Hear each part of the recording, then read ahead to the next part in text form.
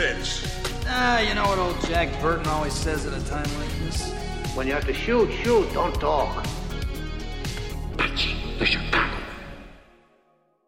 Hey everyone, what is up? It is me, Ewan, and welcome to a new episode of the We Love Dad Movies podcast. We're continuing the summer vibe season this week with another undisputed 90s banger. Yes, we're diving into my personal favourite of the Die Hard franchise and one of my favourite action movies of all time. We are going into Die Hard with a Vengeance because it is the epitome of summer blockbuster vibes. You know, everyone talks about Die Hard being a good, being for Christmas. Die Hard with a Vengeance, it shows that it's for the summer as well. You know, from the moment you get the Lovin' Spoonful stuff, it's just great. It's a wonderful movie. I love it. And with me today to talk about Die Hard with a Vengeance as a guest I'm very excited to have on the podcast. Please give a warm welcome to my new What Culture co-worker, Adam Strawn. Hello, hey, how's it going? It's so nice to do this. Thank you so much for having me on, you. And I'm excited to talk about this movie in particular. And Ewan might not have mentioned this. In fact, he didn't because we just heard. But Ewan and I were having pizza together and we were talking about dad movies. In Bath, darling. And then, obviously, this movie came up and we both pretty much at the same time were like, it is the best of the Die Hards. And we were like, what? We need to discuss this. So here we are. I'm excited to get into it. Yeah, I'm super hyped too. I should also actually say, I don't think I've mentioned on the podcast that I've returned to What Culture, because I set this up after I left, and now I'm back. But yes, I am back working at What Culture. People listening who follow me on there, you probably see a few videos that we've been in. Adam, you joined the same month that I did when I came back, so yeah, it's been fun getting into the swing of things again in the old office. Honestly, you have saved me today, because I was searching far and wide. I was like, would someone please agree with me that Die Hard with a Vengeance is the best Die Hard? I lit the Die Hard with a Vengeance signal, and you answered. 100. I always will answer that signal. Like, literally, that is my bat signal. Like, if anyone's having that conversation, I will stand there and be like, yep, I will die on this hill. It is the best one. It's not even an opinion, it's fact. Yeah, it totally is fact. But yeah, do you want to give a quick introduction to yourself to the audience? Just let them know who you are, what you do? Yeah, sure. So, obviously, my name is Adam Strawn. I obviously work with Ewan, as he politely said there at the beginning. But as well, I have my own podcasts, which you can check out if you want as well. I do two podcasts. One of them is called Last Week On, which is obviously a riff on Last Week On, which is very much kind of TV show based. We have done a couple of video games on there as well. We recently went through all of The Last of Us episode by episode, which was a lot of fun. And then we do classic movies, stuff from like also the 90s as well, like The Butterfly Effect we did on there, and moving out of that, we did both Kill Bills recently, which Ewan knows is my favorite Tarantino, and I've said that many times and will keep saying. So yeah, it's fun. We do like TV shows, we do movies. We did Invincible, the animated series as well, which I adore. So yeah, check it out if you're into that stuff. The other podcast I do is called Into You, so that's just me and another guest, and it's me talking to somebody all about them. So like their journey through life, what they've been through, what they've gotten up to, what they've learned. And it's like a deep dive into that person. So on there, I've had people like guitarists from bands, I've had psychologists, I've had doctors. So it's like a nice kind of mixture of different people. So every single week, it's just a different dive into someone else's life. And I'm really interested in that. So yeah, so I do them too. Apart from that, outside of that, do a little bit of acting as well. But yeah, mainly just content creation. And I think that's kind of what, as well as working together, I think that's why Ewan and I kind of ride on the same wave very often, because we just have the same kind of focus on content creation and most of the time agree on movies. Yeah, most of the time. I feel like we both get excited about movies. There's that same buzz. It's always like when like the Die Hard, when that thing clicked, it's like, oh, do you like the thing too? You put the 5-gallon jug and the 3-gallon jug. Oh. Yes, I can't wait to talk about that thing in particular, because my method is different from the way they do it in the movie. So there's two ways to do this, which I'm sure you'll probably know already. Yeah. Before we get into Die Hard, though, I have to ask the obligatory new guest question on the Dad Movies podcast. Adam, what to you is a dad movie? Oh, this is interesting. So there's a number of ways to answer this question, but to kind of draw from my own experience of watching movies with my dad, it's kind of that. Like, it's like a movie where, like, growing up, my parents are massive movie buffs, right? They've always gone to the cinema, like, always since we were younger. And then we used to go with them, obviously, when we were old enough. And there's always movies happening in the house, you know, and, like, Ewan and I were chatting, saying that, like, we quote movies so often as well and impersonate the actors saying them. My parents do exactly the same. And especially in the dad movies. So the dad movies are movies which I have watched so much with both my parents, but in particular my dad. And I can just quote them. And these tend to be, for me personally, nothing too highbrow. You can put it on any time of the day and just sit down, chill, and just have a bloody good time. Usually these fall within the 90s, early 2000s. Quite often kind of dip into the 80s as well, because there's some great stuff in that era. And it's just stuff that you can sit down, put on. Like, you can be in any frame of mind and you can jump into this movie and have fun. And it's not necessarily too much of a thinky movie. It's not too much of an emotional movie. It's just good, classic fun. And that for me is a dad movie. And this is why Die Hard is the epitome of a dad movie. Yeah, I mean, I don't know. I get emotionally tortured whenever Zeus gets shot in the knee, man. That's heartbreaking. That is a scene. Yeah, that's really cool. So yeah, Die Hard with a Vengeance. This is obviously the third installment of the Die Hard franchise. I don't think the listeners here are going to need big oodles of context on this movie, even though the first Die Hard is obviously, the most well-known, the most well-seen. A brief recap on With a Vengeance. So this came out in 1995. It saw legendary action filmmaker John McTiernan. I've always got to gas him up on this podcast. I think the dude's amazing. Returns to the franchise after Rennie Harlan directed Die Hard 2. Comes from a script that was originally optioned for a Brandon Lee movie called Simon Says. I don't know if you know this, Adam, but there was a period in time where one of the scripts submitted for Die Hard 3 was the script that eventually got used for Speed 2 Cruise Control.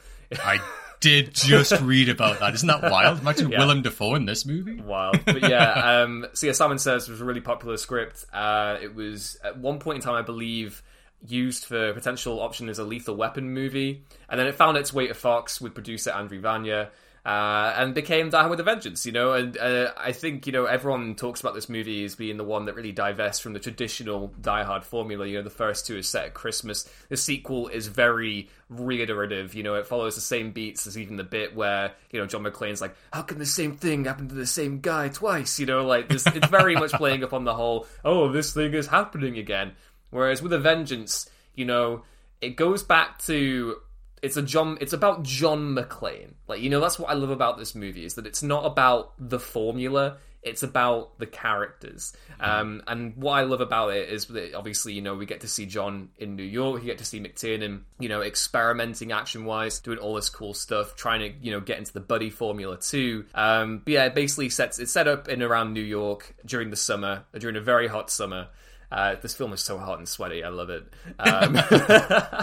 And basically what happens is there is a guy blowing things up. There's a guy blowing things up, and he is obsessed with John McClane. But why is he obsessed with John McClane? It turns out that it's actually Hans Gruber's brother, Simon, played to perfection by just an informed Jeremy Irons. How good is he in this, man? He's good in everything he touches, honestly. That man, I have followed his career, unintentionally, through the years. Man in the Iron Mask is just, gold, and he's the big reason for that. But I'll watch him in anything. And, even, more recently when he played Alfred Pennyworth, in those... Alfred. Yeah, brilliant Alfred. Brought so much to so little. But yeah, and then especially in this, he just rocks up, man. Especially considering he wasn't even the director's first choice, right? That is incredible to step up and bring what he brought to that role. It's him. It's iconically him. You don't think of any other actor, you think of him. Well, we'll get into it when we get into the villain stuff, but I do love how weirdly McClane and Simon get along. Whenever they have interactions together, there's they're both knocking back painkillers. They're both kind of trading barbs and stuff. There's some good banter there. I really like it. It's a game that it's McClane's to win and stuff, and it's so good. But yeah, basically after being targeted, Samuel L. Jackson, he's a shop owner in Harlem, a guy called Zeus Carver, great name. He basically unwittingly gets himself involved in this situation by rescuing John during one of the games that Simon has set up for him, that he's starting to blow up, other places in New York if he doesn't comply. And then they basically go over together in a race against time to try and, what they think is a race against time to disarm more bombs, but what is actually, a ruse. There's another heist involved. John McTiernan loves his heists, to steal gold from the New York Federal Reserve, which is, in actual fact, it's beefier than Fort Knox. And I think the writer actually got a call from like the FBI or someone being like, "How did you know so much about like the Federal Reserve? That's so funny." What? Like, yeah. So yeah, that's the main overview of Die Hard with a Vengeance. Great premise. It's such a great time. Adam, what to you about this movie makes it better than the original? Because Die Hard 1 for me is a 5-star movie. Die Hard with a Vengeance is also a 5-star movie. I think they're both on par with each other, but this is my favorite. Yeah. It's the buddy cop thing. I think, like the pair of them together, like both Bruce Willis and Samuel L. Jackson, are electric off each other in this movie from start to finish. And as you said as well, Ewan, like the setting, the first of the Die Hards to be set, obviously in New York as well. I mean, my heart belongs in New York. I adore the place. My partner lives there. So my partner lives in Harlem. So like, watching it back with fresh eyes was really nice to see. But yeah, it's just that it is that buddy cop feeling all the way through this. And I love the kind of the double ending of this movie where it could clearly wrap up at one point and then it goes on. Yeah, it's one of those movies that literally when it starts, it does not stop. And I love that. Like, it just, someone's pressing fast forward, let's go, let's keep the momentum going. And you're along for the ride. Just when you think things can't get any worse, they get worse. And that's kind of a thing all the way through Die Hard. But especially with this and him having Samuel L. Jackson alongside him, there is that kind of, we know John McClane. We don't know Samuel L. Jackson at this point, so we care for him. And we watch John McClane actively look out for this one person he's just met all the way through this movie as well and form a friendship there as well as with the villain. But yeah, it's just... It's a masterclass in filmmaking in so many ways, which I'm sure we'll get into as well, because the way some of those scenes are shot and some of the sequences are shot, my God. McTiernan is the master. And you're right, the script is a thing of beauty. You can really tell why it was so coveted and kind of, shopped around for big franchises when it came in. But it's so well suited. The way that they adapted this for Die Hard is so well done. I really love the beaten down version of McClane we get here. Like, with the first one and the second, those are both great performances from Willis. But I think he taps into another layer of the character here with that kind of, he's at his lowest. And it's not a low that you expect, given that he ends on such a high in both the previous two movies, which is very 80s, We always get like the heroic ending in the an 80s action movie. Like, he gets the girl, he gets his family back, he vanquishes the bad guy. Whereas here now, we're in the go-go 90s. Things are a little bit more murky and contemplative, and I really like that. I think like some people probably dislike one of the reasons why With a Vengeance maybe doesn't have as hot a reputation as the first. Probably maybe down at the fact that McClane's ending or happy ending is kind of taken away from him. But for the purpose of this film, I think it really works, and I like this kind of not grittier version of the character. Although I absolutely do think that he is even more ruthless in this than he is in the past two. Terminating dudes with extreme prejudice in that. I just really, really like what he taps into here. It's so good. It's so world-weary, but also determined. He's kind of like, I know that it's dumb that I'm doing this again, but goddammit, I'm going to get it done. And one of the reasons why I love Die with a Vengeance so much, partially as well, I should establish, is that this is one of those franchises that was shown out of order to me by my parents. So Die Hard with a Vengeance was the first one that I saw because I think they thought that the first movie would have been too violent for me. I think I saw this one when I was it must have been 10 or 11. I think I might have been 10. And I remember it being my big entrance into like grown-up movies. I was like, oh my god, there's guns here, there's murder, and the good guys are doing the guns and the murder. This is like so cool. And yeah, so that's partially, I think, has been what's also morphed this opinion that I have that Die Hard with a Vengeance is the best one. I have to say as well, though, like John McClane for me is at his best in this movie. Like, oh yeah, I know. Like in the first movie, don't get me wrong, like it's iconic. Him crawling through the air vents, all of this, like feet cut to ribbons. Of course, it's iconic. And his final fight with Hans, it's amazing. Like letting him go, all of that. But what I love about this is, as you say, it's when John McClane's at his absolute lowest, right, and literally has to have his badge given back to him at one point to do this, right? Is that, he even says, I've got a damn headache, and he has a headache all the way through this movie. He's like hungover. He's such like, just in this down kind of mess of a place. Lost everything, as you said, but is still the hero.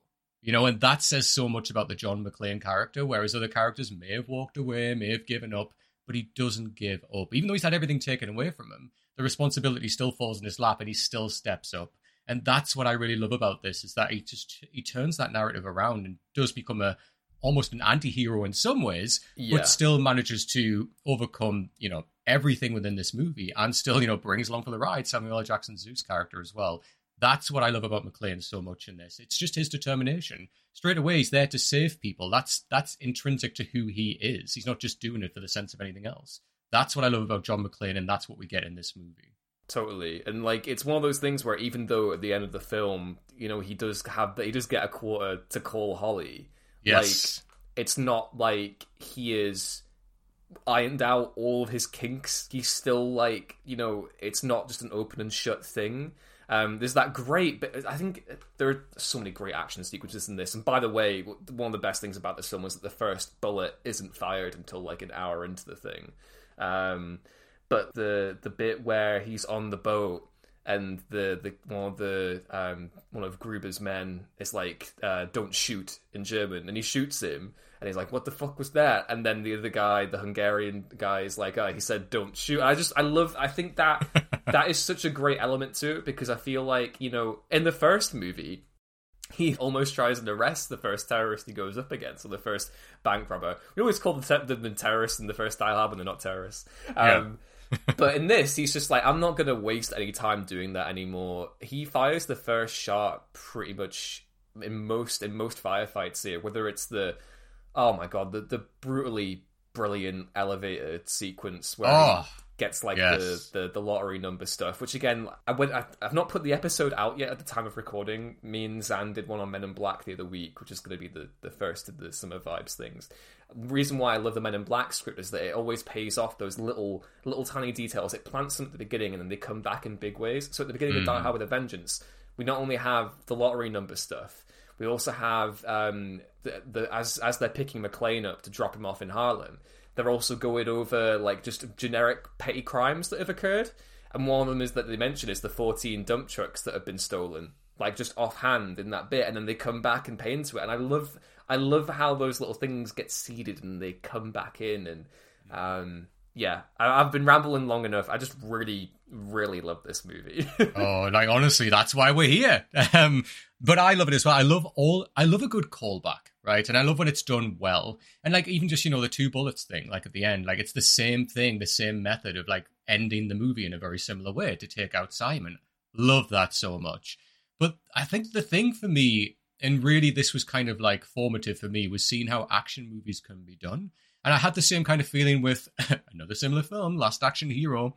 I know. Yes. We can talk about that in another time, because that's a whole podcast in itself. But it really showed me how action can be done, and not just done for the sake of like, you know, here's something exploding, but just done really bloody well. It ties intrinsically to the kind of mission that the character's on, the hard falls that they have to go through, and the pressure. You know, like John McClane's just having a really shitty day, as he always is. But the way some of this is filmed, my God, the taxi sequence through Central Park is a joy to watch. Yeah. Everything about that. Like, are you aiming for these so people? Close. No, maybe that mime. And like just all of it, like bursting out onto the motorway, like following all of that, fantastic. But as well, like it's riddled with so much humor. Like it is one of those movies that you can, you know, you and I will quote to death. Like just the little moments, like when, you know, like when Bruce Willis is like trying to convince that woman to get off the phone, and Samuel L. Jackson's like, "Hey lady, get off the goddamn phone," and just like acts up.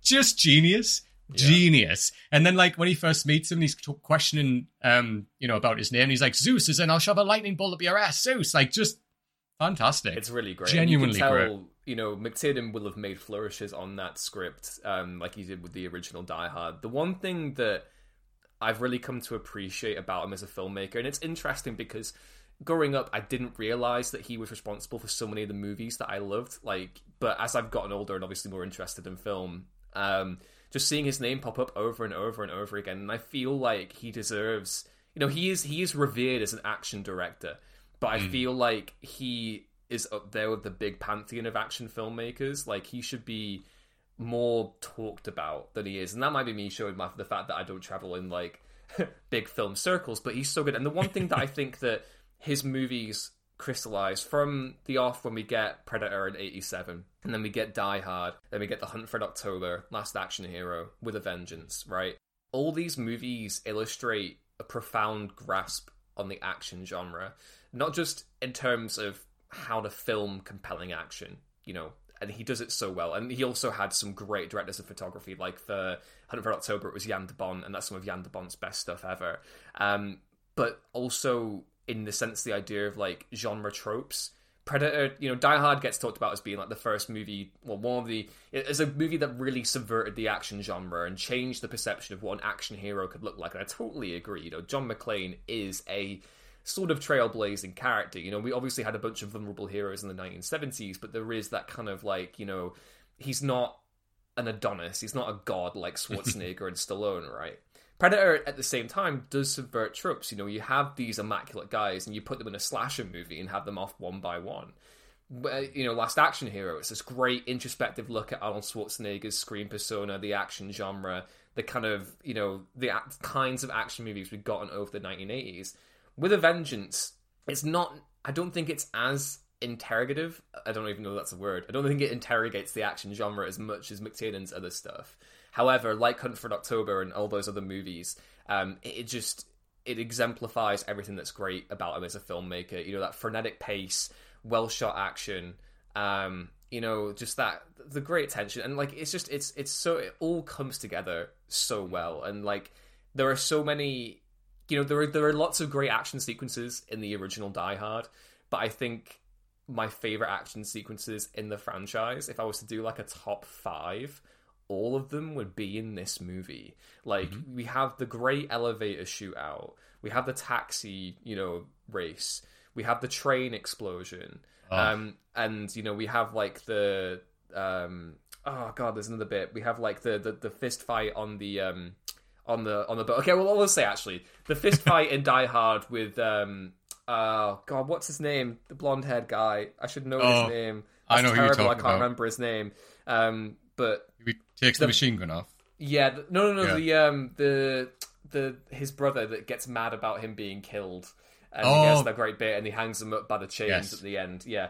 Okay, so I think that fight is better than the fight we get on the boat here. However, this bit kind of like blows all the other ones out the water, because we have that scene where they're in the car racing along the freeway, and then I think Zeus yanks out. Is it? I don't know. I don't drive. Is it power steering? What does he yank out of like the wheel so that John McClane can do like a fucking 360 turn, and like, as he's doing the turn, just blow away the dudes that are pursuing them, and then they flip the car, and oh my God, I love this movie.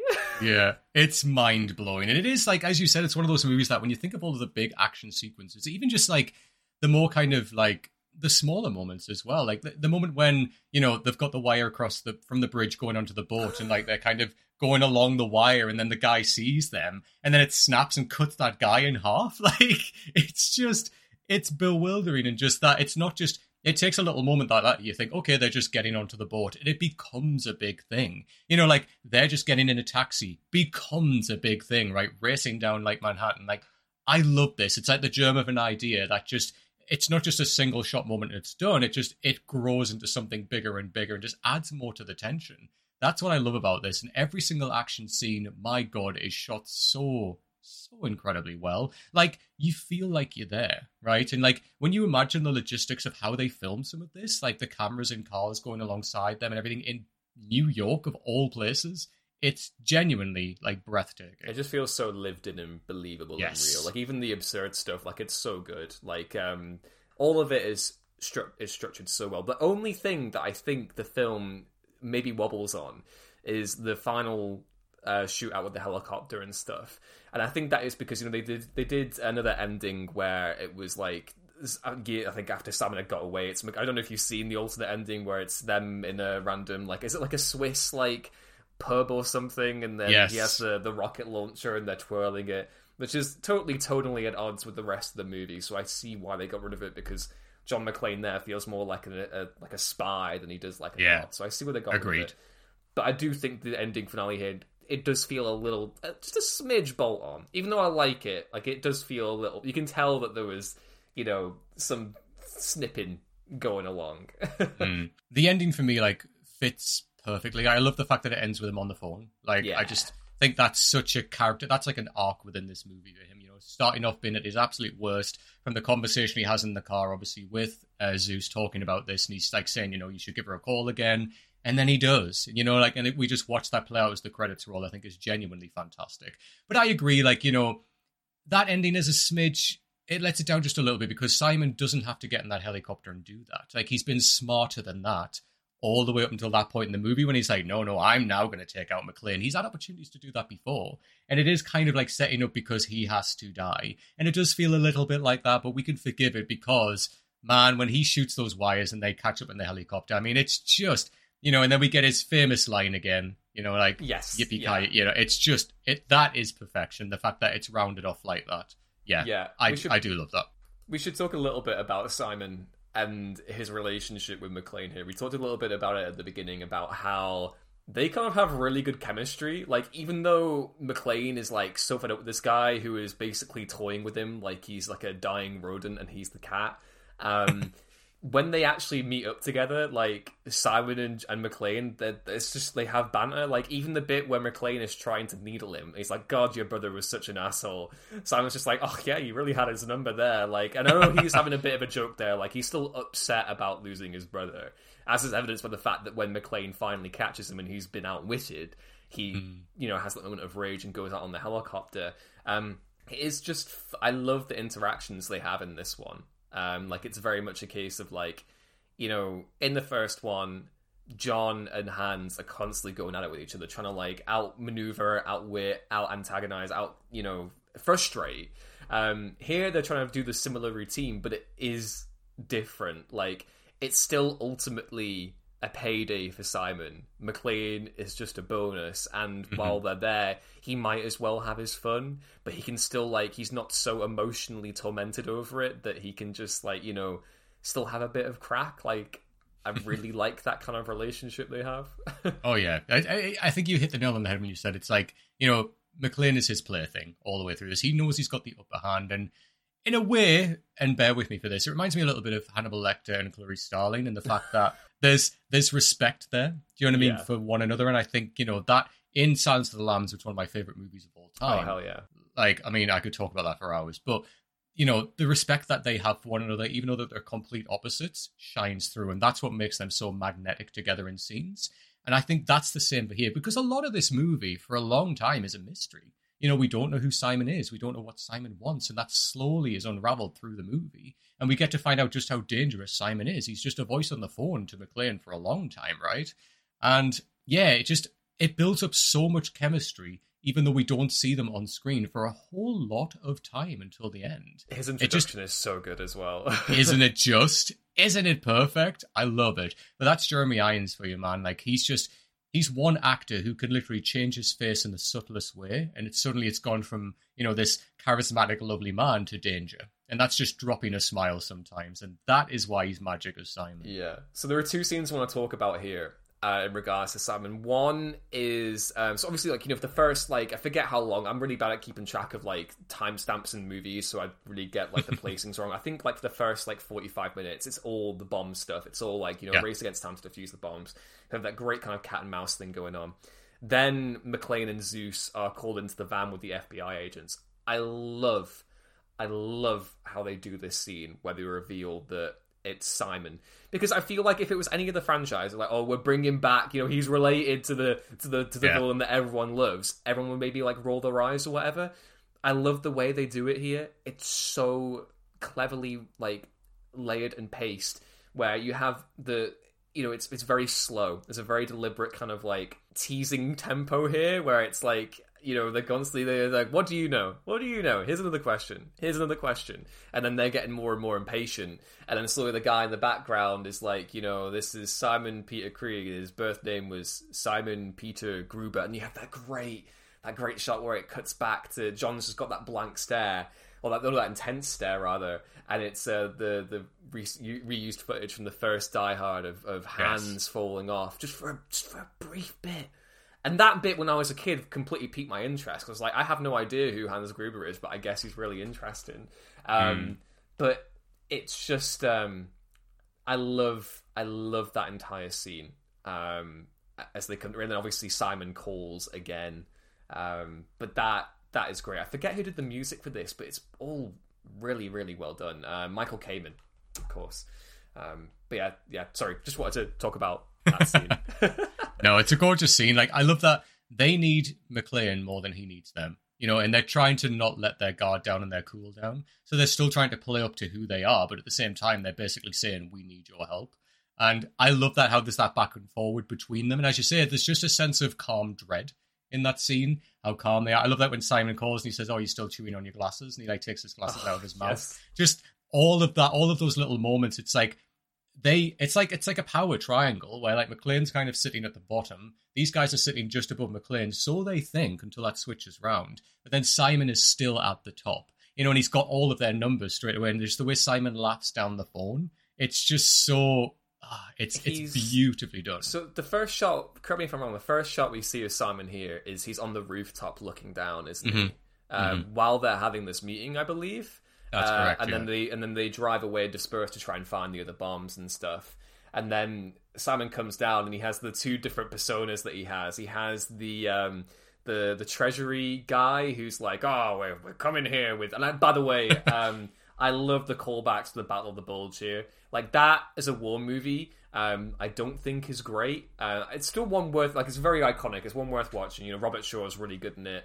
But it's not fantastic. But I love that callback to the whole, you know, the English speaking German units that were brought into, you know, so discord behind the lines, and they all speak with American accents. And I love how Simon's American accent isn't flawless. A few of the others are, but his is quite deliberately like, not great. I like that kind of aspect to it, and the way that everyone just so gullibly buys into him. He comes along with these different dump trucks, and then after they've gotten the dump trucks off the subway into the kind of the tunnel next to the reserve, he then just goes into the bank, and he's now like a flower salesman from Holland.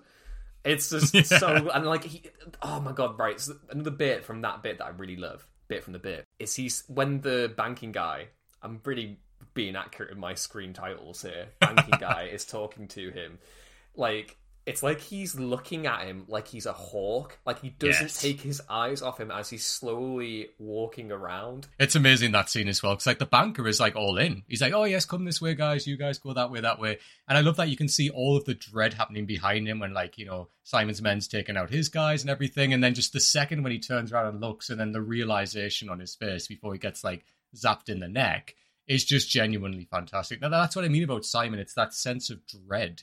You know, like when he's all happy, he's all smiley, but just he's so calculated in everything that he does. And just when you think all the time, what else can this guy do? He does more. Like, it's genuinely fantastic. And about his accent as well, I picked up on that. It's if like he's doing an impression of Dr. Richard Kimball, like with his accent. Like, that's what it sounds like. It's, hey man. It's really, really funny, and I loved it. And it's just so unabashedly fake, but yeah, it's showing how much these guys fall for it. And I do love that part. It's well played by him.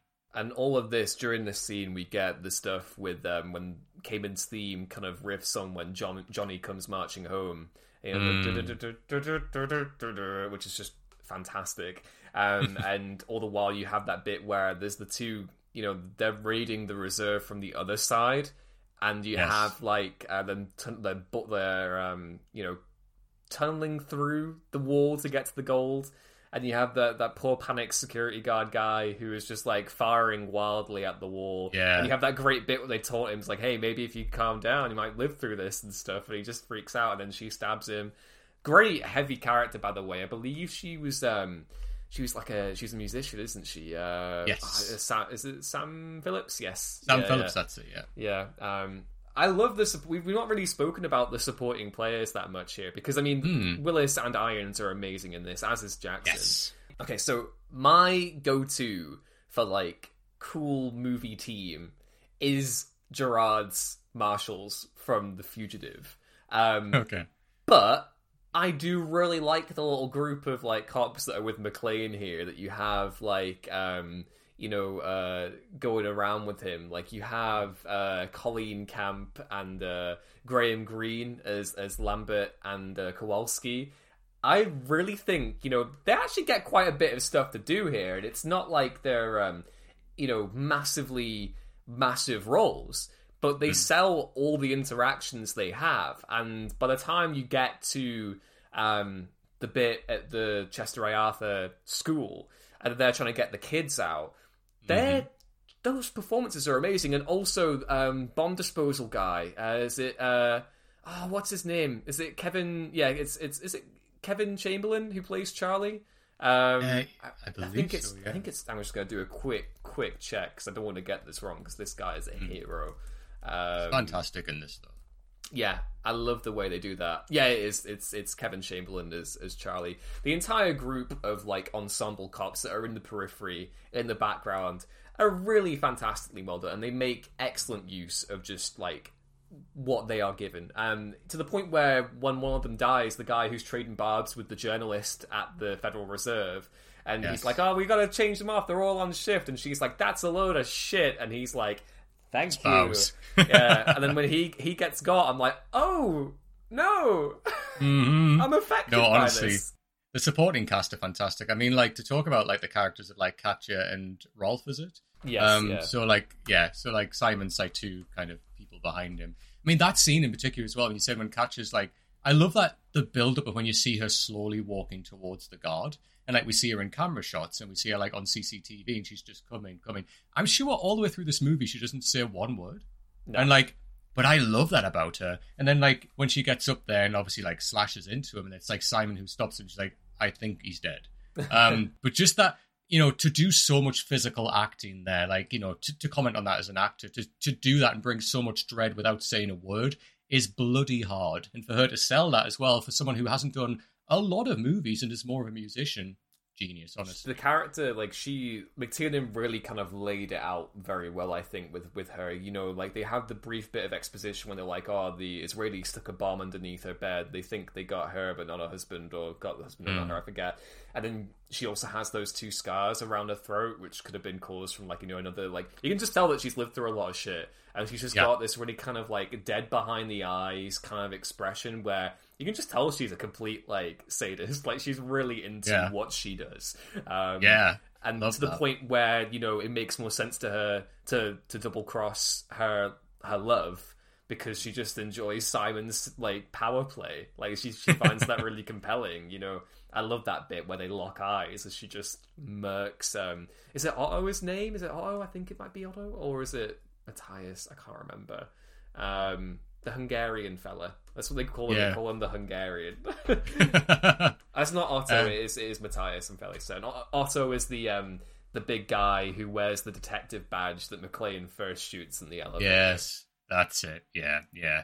And as well, like Rolf as well. I mean, like he has that battle with him as well, right? With like the chains when he whips him around and everything like that.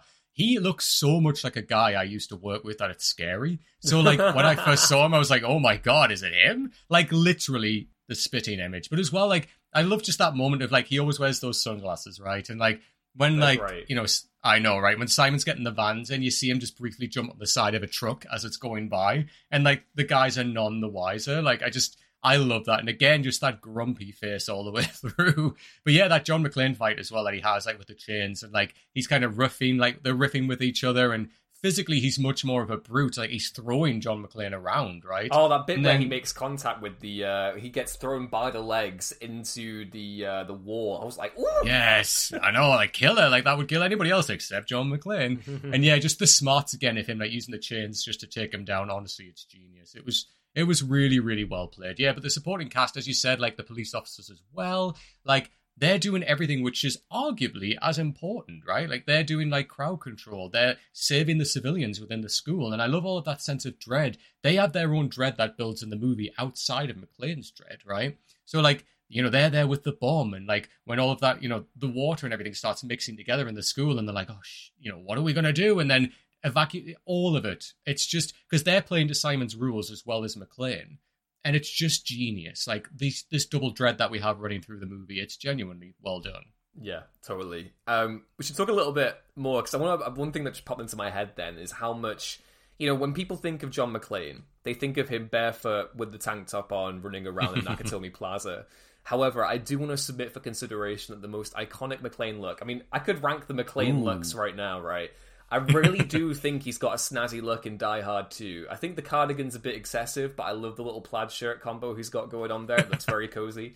The kind of messed up, tan pant look that he has here with the tank top on and like that kind of like short sleeve button up. It just looks like and it gets so grimy and sweaty and dirty and bloody. Like that to me. That is what I think of when I think of John McClane. I've seen the imagery of this movie so many times, like whether it be like the posters, the trailers, like the actual footage of the film itself. Like when I think of John McClane, I think of Die Hard with a Vengeance. Like I think of this. I think like he just looks so great here because he looks so beaten down and just kind of like just destroyed. But even though he's so crumpled, he just keeps going. But isn't that great, though? Isn't that great? Because we watch so many action movies these days, and we get our heroes in a very slick suit, like very kind of James Bond-esque. I know James Bond does get beaten down, but, we get so many heroes nowadays, like, as I say, in a very slick suit. They're, like, very action-focused. They know what they're doing. Of course they're going to win, and they don't even break a sweat sometimes. Whereas John McClane, and to be fair, Zeus as well, start off very clean cut, very, like, well-dressed, I guess. By the end of the movie, they are covered in blood, probably their own blood, each other's blood, other people's blood, and it's just a nice visual cue of like the hell they've been through, and they are wearing that as well. And I just love that. Like it's beautiful, the kind of imagery, like in terms of cinematography as well for the movie, and it just shows, man, these guys have been through that hell. Shot where it's McClane on the boat and he's holding his handgun down to his side, and the blood is running down his arm, down his fingertips. Oh my god.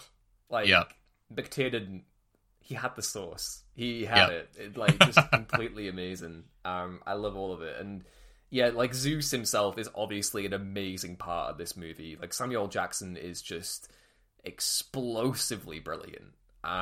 He's so captivating to watch. And he's such a great foil for McClane.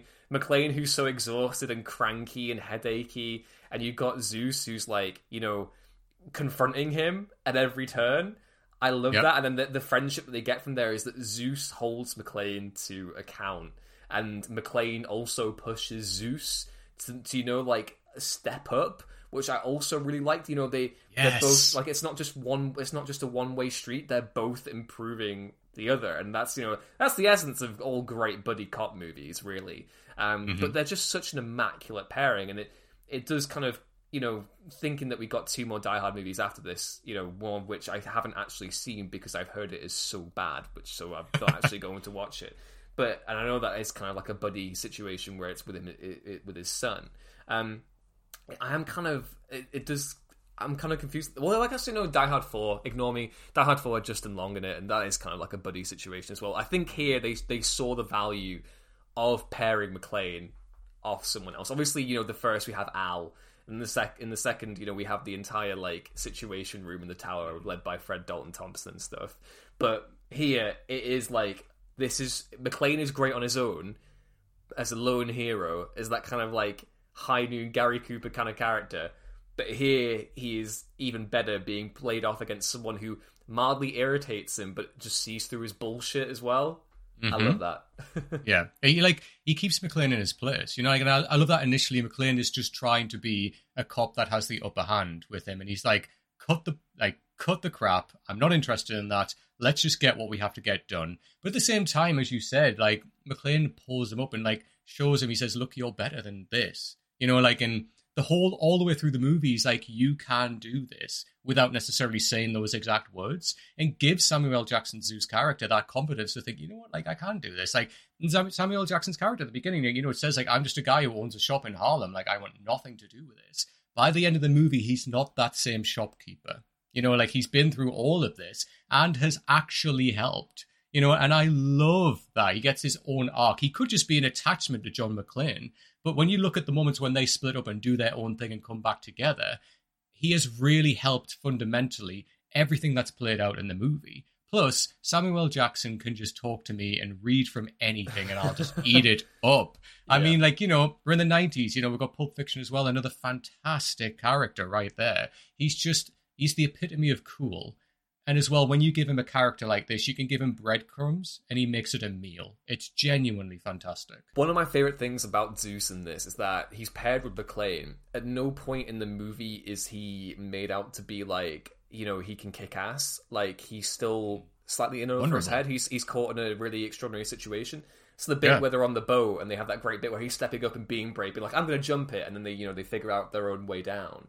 And McClane gives him the gun. He's, being told how to shoot it and stuff.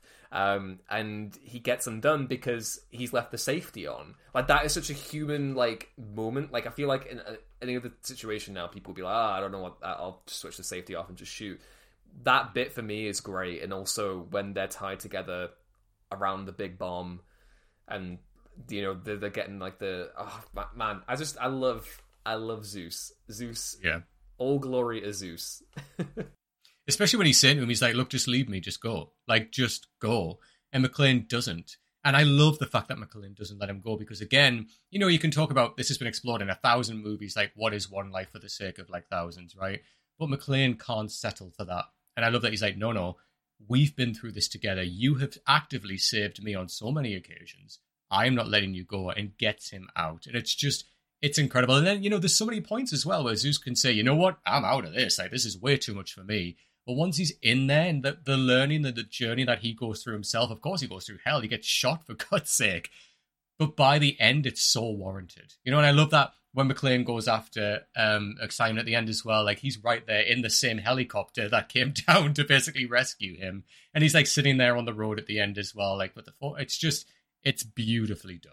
Yeah, totally. And, like, the film, they all get so many iconic moments to play off. We've spoken a little bit about, like, our favorite scenes and stuff.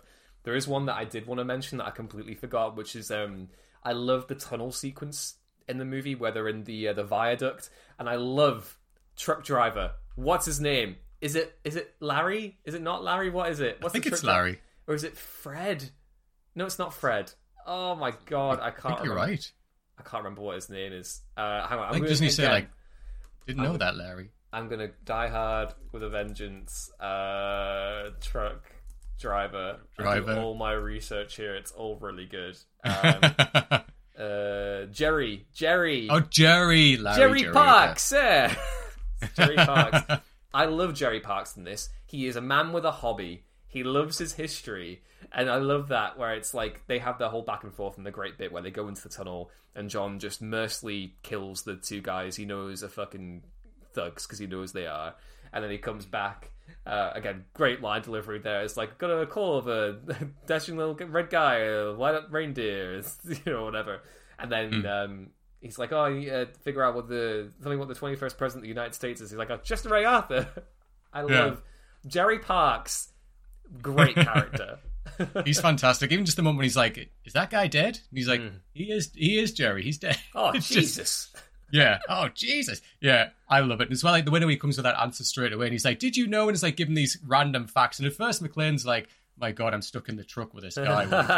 He's like, I didn't know that, Jerry. Just keep driving. And by the end, when he gives him that answer, like, McClane's smile when he looks back, and he's like, I didn't know that, Jerry. Thank you. And, like, drives off. So he's got the answer. It's just, that's poetry in a movie for me. That really is. That was lush. Those are some of my favorite moments in the Die Hard franchise. It's just McClane interacting with, like, those first... Like, obviously, it's kind of the series is predicated on that charm. Like, you have, in the first one, he's meeting Al for the first time. Yeah. In the sequel, he's interacting with, like, some bristly new airport officers, including Lorenzo and all the other stuff. But those interactions are great, and I love... That little, it's Bruce Willis to a T. That little twinkle-eyed, kind of like charming, Willis was just so great. Like, such a great actor. And I feel like Die Hard with a Vengeance, it really does. It exemplifies everything that I love about him. It's he gets to bring a new edge to McClane. That, to be fair, obviously in the previous movies, McClane has a lot of grit to him. But I really fall for this this kind of downtrodden, beaten guy who still has to find it within him to overcome adversity. I think it's just really, really good. Like, it's a great way to build on that character, and I just think it's a great example of ingenuity that you get this script that obviously was developed for something completely different, and they find a way to make it, to innovate on the Die Hard formula, do something different, do something braver, make it a buddy cop movie, make it that we have it, as this kind of race against time terrorist cat and mouse thriller in the first third, and then switch it back into that classic heist thing, and then not actually have a firefight for like the first hour or whatever, and all throughout that time be compelling as hell. And that is why Die Hard with a Vengeance is one of my favorite action movies of all time, and absolutely my favorite Die Hard movie. Oh, Bruce Willis himself, this is a masterclass in how you're an action hero. He's genuinely great. I mean, you look at his other performances, we've seen him do like action before, like in different, like in Pulp Fiction's, quite action packed as well. But I mean, stuff like Death Becomes Her and Moonlighting. I mean, the guy's got range. I mean, even The Sixth Sense, right? But again, like, what I love about this role in this movie in particular is that we don't just see action hero John McClane. We see so many different sides of Bruce Willis and what he does really well. All the way through this movie, we see like elements of it come out. As you say, that cheeky smile in the van, like that is Bruce Willis, and that's what he brings to John McClane. That little moment is magic. And all of it, all the way through, the way he carries that that migraine all the way through this movie and continuously reminds you he's got a migraine. And that isn't just in him saying, I have a headache. It's the furrowed brow. It's the, I can't be bothered with this, just leave me alone type attitude. The way he's talking, the way that, like, in many ways, Zeus shuts him down and the way he starts to respect Zeus after that point.